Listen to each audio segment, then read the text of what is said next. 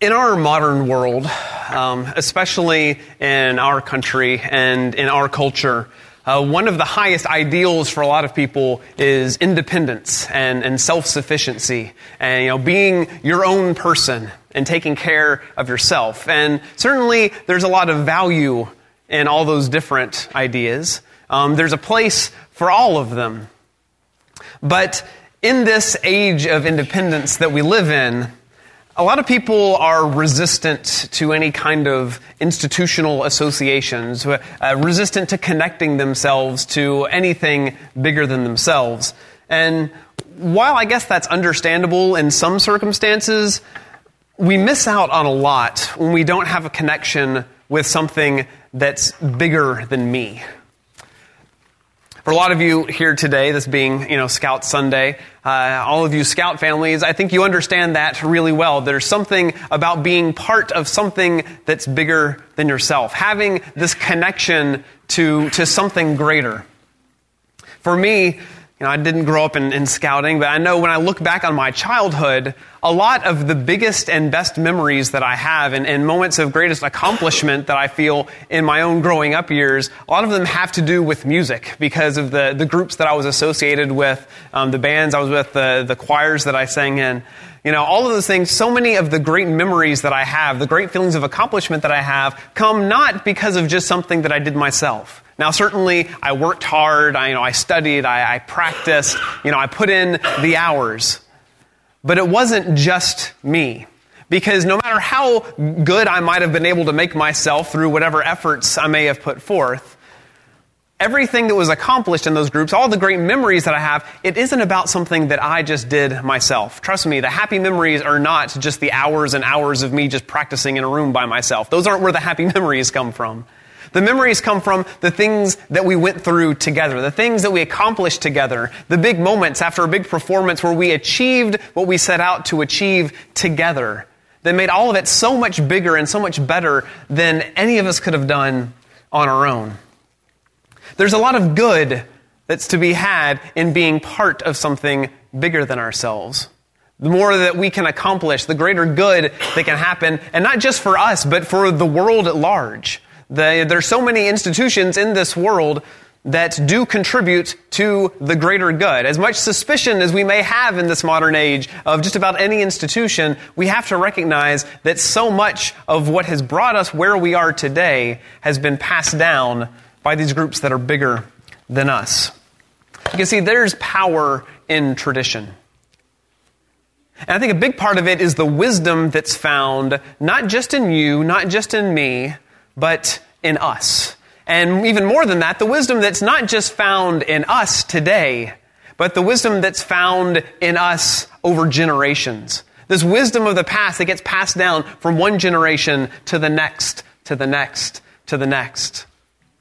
Just imagine how differently things would go for most of you Scouts if Robert Baden-Powell hadn't decided one day, you know what?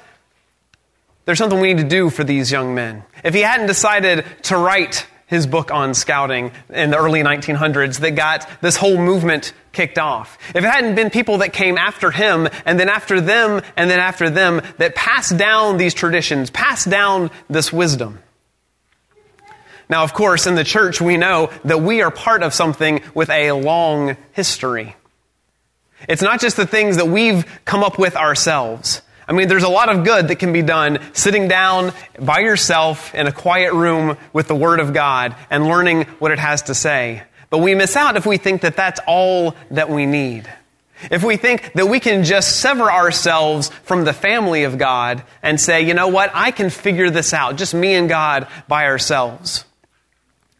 We miss out on so much if we don't take the good that has come to us, that's been passed down from generation to generation to generation. Now, I don't want to confuse tradition with traditionalism. There's an important distinction there. There's an important difference there. We have to learn from the past. We have to be able to be informed by the past, be informed by those who came before us, but we can't be bound by it. There's an interesting thing that happens in the book of Isaiah as this prophet is speaking to the nation of Israel. And in chapter 43, after talking some about what's gone on with Babylon, and Israel had messed up. They had their sins. And because of this, they had reaped some of the consequence of their sins. And they had been taken captive by other powers because they had failed, because they had fallen short. And so in Isaiah 43, starting in verse 18, Isaiah says to them, "Forget the former things, do not dwell on the past. See, I am doing a new thing. Now it springs up. Do you not perceive it? I am making a way in the wilderness and streams in the wasteland." But then, just less than 3 chapters later, in chapter 46, verse 9, the same prophet, giving the same message to these same people, says, "Remember the former things, those of long ago. I am God and there is no other. I am God and there is none like me." You see, there was a lot about Israel's past that they needed to let go of. There was a lot of things that they would look back and say, we kind of blew it back there, didn't we? And some of them might even say, well, it wasn't me that blew it. It was my ancestors. It was someone way before I got here. But Isaiah would say to them, no, you are part of this people. The sins of the past are yours as well, but you do not have to be bound by them. You do not have to be stuck in the consequences of those sins. So forget the former things when it comes to the bad. Forget the former things when it comes to what has pulled you away from God and put you in a very bad situation. But remember some of the former things. Remember the former things that endure, the things that are worth remembering, the things that will last forever. Remember that I am God and there is no other. Remember the message that has come to you from generation to generation to generation. Don't throw out everything. Remember the good that comes to you from your forefathers. When we deal with tradition in a proper way, we realize that we are the same, but we're different. There are certain forms that we may take that might look a little bit different, but there are certain things that still connect us to our past and remind us of what's come before us. We have forms, and sometimes in a literal sense, we have uniforms. One of my favorite parts of the Eagle Court ceremony that I've gotten to be here and a part of so many times is when we go through, I'm probably going to get the names of things wrong, but I think it's the trail to Eagle Scout. Am I getting that right maybe? The journey to Eagle? Something about moving towards Eagle Scout. I should have kept my notes anyway. But one by one, we see this rank, these ranks that change. And I really enjoy this moment when, one young man will stand up and say, I am, and whatever rank, whatever level that they're at, and he says, I wear thee. And they talk about the symbol that they wear, the thing that signifies who they are, how far they've come. And you see these uniforms, you see these emblems, these things that have representation, the fleur-de-lis, the eagle on that ribbon. There's so many symbols that they have real significance. They're not made up again every new generation. There are things that when you see these symbols that have come from the past, that have come from these traditions, you see that and you know what it means. You don't have to explain a Boy Scout uniform. People see that and they know what that is. In 1937, at the World Jamboree, Baden-Powell said about the uniform, it hides all differences of social standing in a country and makes for equality. But more important still, it covers differences of country and race and creed and makes all feel that they are members with one another and one of the great brotherhood. It means something. When you put on a uniform for any organization with a long history, you know that it means something when you put that on. There are certain things that you just don't have to explain and start from scratch. And we, in the church, there are certain things that we just don't have to explain that much anymore. There are certain things that people recognize. When people see a cross today, in our modern age, they know, to some degree at least, what that means. They understand what that stands for. When someone drives by a church building, they see the name of Christ on the sign, they know, and they might not have the full picture of it, but they know that that means something. They don't have to be explained. It doesn't have to be explained from zero. There are things that we've passed down. There are things that we do together that we recognize, that we value. And they have value because they're tradition, because they are old things that have been passed down, that they aren't something that we've just made up ourselves. And because it's part of this long history and this long tradition, we here today have the chance to take our place in the story. And we get to take our place in a very long history. There's this long connecting thread between us all the way back to the beginning of the story of God's people. Now, it's all too easy for us to sometimes think and act like a people with no history. I know for some people in the world, they might even look at us and at our, 200 plus year national history and think, oh, that's cute. got a couple centuries on you, do you? There are other cultures and countries in this world that would look at that like it's the blink of an eye. But see, our world changes so fast, and there's so much focus upon the next new shiny thing to catch our attention that we might lose our respect for the past somewhere along the way. But we have to remember that our time here is just the thinnest imaginable slice of a very long history, a very long story. And I don't want that to lead us to feelings of insignificance, like we don't matter since we're just such a small piece of this, but instead lead us to feelings of just wonder, feelings of just being blessed to be a part of this. And that's kind of how I feel when I get to this reading that we had earlier from Galatians 3. Starting in verse 26. It says, "So in Christ Jesus, you are all children of God through faith. For all of you who were baptized into Christ have clothed yourselves with Christ. There's neither Jew nor Gentile, neither slave nor free, nor is there male and female, for you are all one in Christ Jesus. And if you belong to Christ, then you are Abraham's seed and heirs according to the promise." Sometimes we can go by that verse and it's pretty familiar to a lot of us, and we can just read that through and think, oh, isn't that great? We're all one in Christ Jesus. Isn't that great? And we feel good about it and we move on. And we might miss something very powerful there. If you belong to Christ, then you are Abraham's seed and heirs according to the promise. See, this doesn't just connect us to what happened at the beginning of the first century. This doesn't just connect us to the story that started when Christ came on the scene. The story is even older than that. You see, in Christ, something happens that could not happen by the flesh. It could not happen on my own. I could not make myself a descendant of Abraham. When God called Abraham and He says, I'm going to bless you and your descendants. I'm going to make you into a great nation. Your name will be great. And through you, all the nations of the world will be blessed. And that promise that came to him that was passed down through the generations, through his descendants, I am powerless to make myself an heir to that promise on my own. There's nothing that I can do to make myself a descendant of Abraham if I weren't born that way. I'd just be out of luck.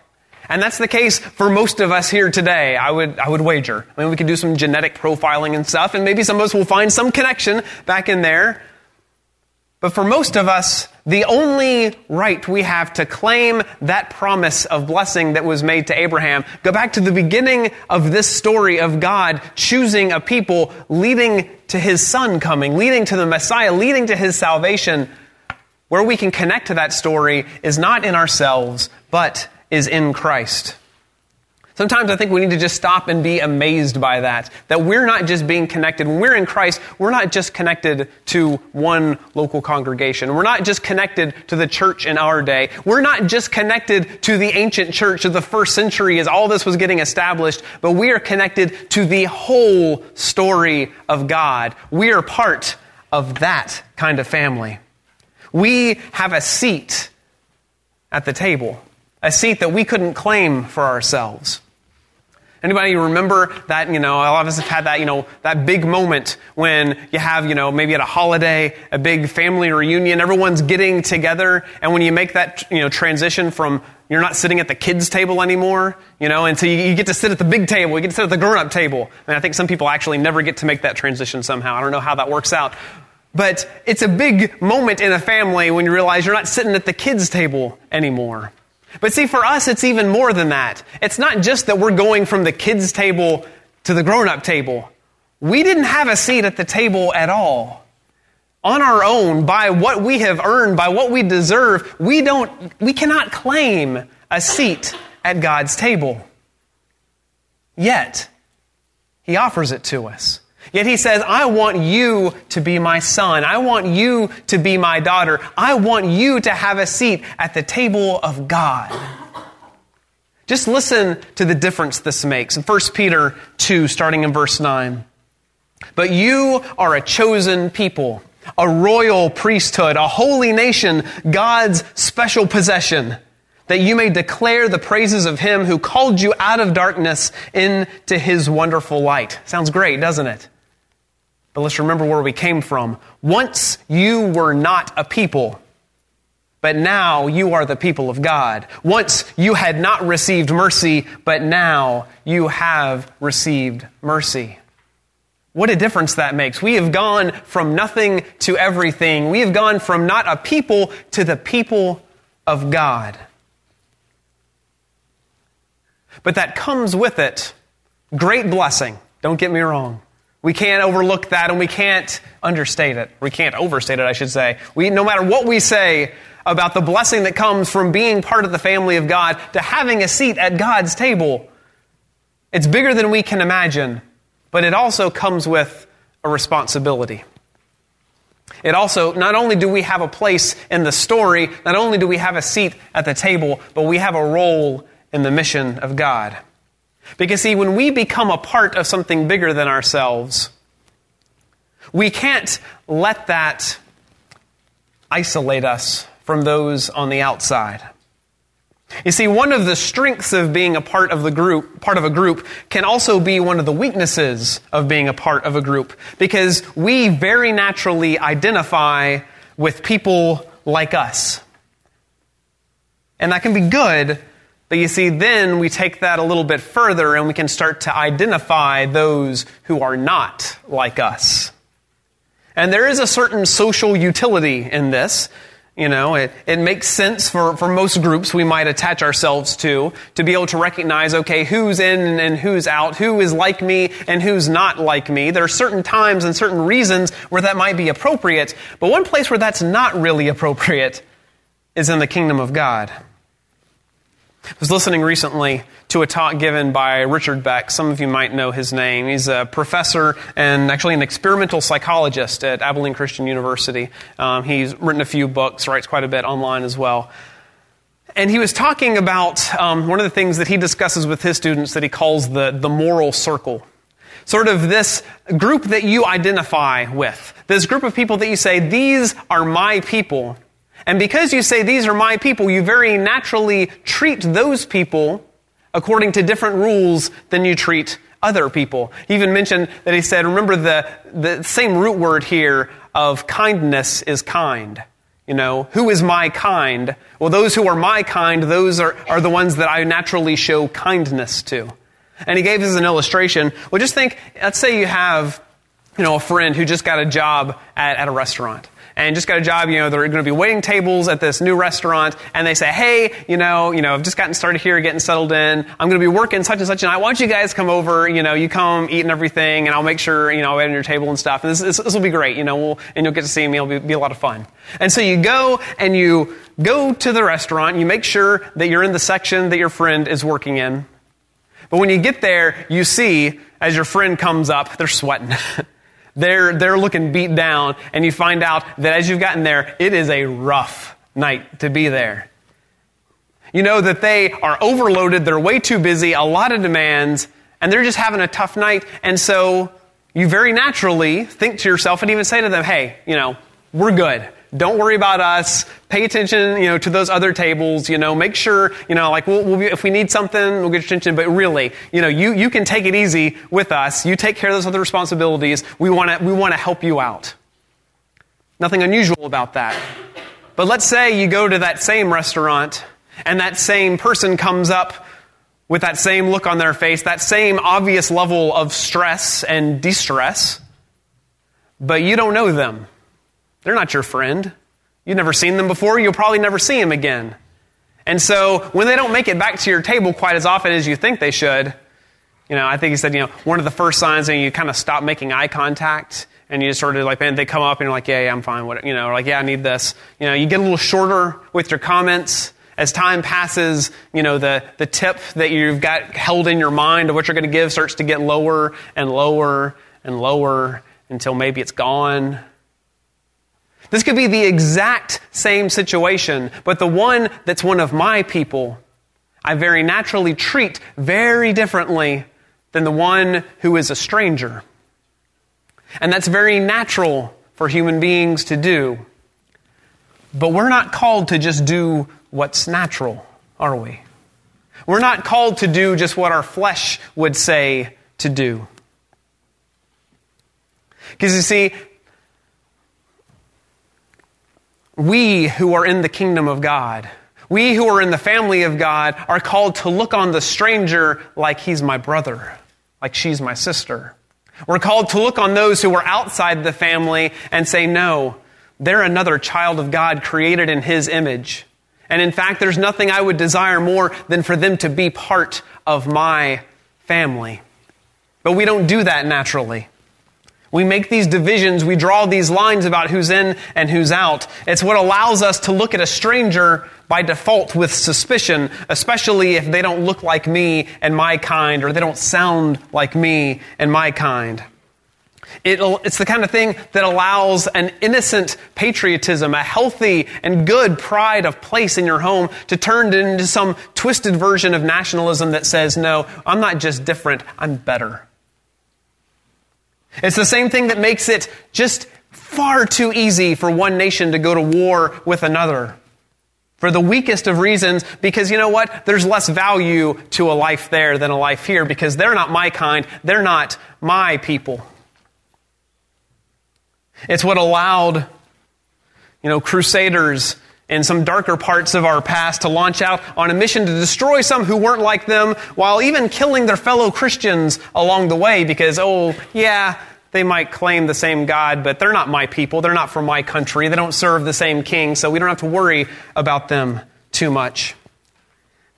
It's the same thing that allowed 21 people to die this week simply because they professed the name of Christ, and others who said, nope, that's not us. You are not our people, and so because you profess something different than we, then you deserve to die. It can't be that way in God's kingdom. We take great pleasure and great blessing from being part of the family of God, but we can never let it isolate us from the rest of the world, that world that, remember, God loves. This world that God loved enough to give His Son so that everyone would have that opportunity to come and be in His family. So how do we do this? How do we navigate this tricky balance? How do we embrace our role inside God's family without isolating ourselves and looking differently upon those on the outside? Well, no surprise here, but as always, our best example comes from Jesus Himself, as we see Him in Mark chapter 1. In just a couple of verses, starting in verse 40, it says, "A man with leprosy came to Him and begged Him on his knees, 'If you are willing, you can make me clean.'" Now let's step back and think about this for a minute. A man with leprosy. He was the outsider of all outsiders. If you look back at their law, back in Leviticus 13, anyone with such a defiling disease must wear torn clothes, let their hair be unkempt, cover the lower part of their face, and cry out, "Unclean, unclean." As long as they have the disease, they remain unclean. They must live alone. They must live outside the camp. This was the ultimate separation from society, the ultimate otherness. Can you imagine, everywhere that you go, you had to shout out that you were on your way just so people would have the chance to get away from you. No wonder when He came to Jesus, He doesn't say, "Lord, will you make me clean?" He just says, "If you're willing, you can make me clean." He knows that this Jesus can do some miraculous things. Either He's seen it somehow or He's heard word of what this Jesus has done. But after the life that He's spent so separated from His own people, the question isn't, can He do it? Is He even willing to? Would He even want to look at me? Would He even want to get close to me? He is the ultimate outsider, and look what Jesus does. He reached out His hand and He touched him. "I am willing," Jesus says, "be clean." And probably one of the strangest things to anyone who would see that scene was not that Jesus healed him. They had seen Jesus heal people before.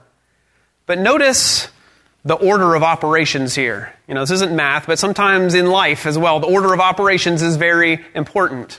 He doesn't say, be clean and heal the man and then reach out and touch him, does he? No, while that man is still unclean, while that man is still an outsider, when he's still the one that everyone else in his world would run from in terror, Jesus reaches out his hand and touches him. Then he says, I'm willing. Be clean. He touches the leper. Then he makes him clean. He doesn't do it the other way around. And I can't think of any more clear a description of how we treat those who this world may say, no, they're unclean. They're different than us. They don't look like us. See, our natural tendency is to say, hey, I will love them. I will even share my life with them as soon as they become a little more like me. As soon as that outsider becomes an insider, as soon as the unclean cleans up their act a bit, well, then I'm ready to reach out to them. As soon as they're one of us, then I'm ready to love them as my brother. But Jesus says, no. You see, in the kingdom of God, it works the other way around. Grace draws a large circle around everyone, invites everybody in. Because while we were still sinners, remember Scripture tells us, while we were still sinners, Christ died for us. It doesn't say after we got our act together, after we cleaned ourselves up, Christ said, okay, come to me, you who've got your acts together, you who are clean, you who are acceptable, and receive the love that you've now earned. No. He says, come to me, you who are wearied and burdened, and I'll give you rest. And because of this, we have a place in eternity. You see, this story that started so long before we got here, this story that calls us to be part of something greater than ourselves, but then reminds us that we don't just stay within ourselves, but go out and share that with the world. This same story that began so long ago, it's never going to end. This same story, the same family that we've been invited into, this family is never going to fade away. Its descendants are never just going to die out and have the name of the family of God blotted from the earth. This kingdom of God that we're invited into with Christ as King, it will never, ever fall. And the great part is, our part in that story, our place in that eternity doesn't happen someday. It doesn't happen somewhere down the line. It doesn't happen at the end of our natural lives as we may think of them. But our place in that story, our place in that family, our place in eternity starts now. It's already begun. If you have taken on Christ, if you are in Christ today, you are already in that story. It started before you got here. It'll continue long after you're gone, but you will always be a part of it. Your eternity, your eternal life begins today. If you're not part of that kingdom of God, if you don't have Jesus Christ as your Savior and as your King, well, you don't have to wait for someday for things to get better, someday for things to change. But you can be part of that family and part of that story today. If there's any way that we can help you understand more about what that means, help you take any steps towards that this morning, we would be thrilled to do so. But whatever your situation today, whether you're on the outside looking in, or you're if on the inside looking out to the world that needs to know this message, I pray that you would remember this example of Christ and be able to show and also to receive this love, not because we're good enough, not because we've got it all together, but because we are loved by the Creator of the universe, and in Christ we are Abraham's seed, we are heirs according to that promise. If there's anything we can do for you this morning, please come and let us know while we stand and while we sing.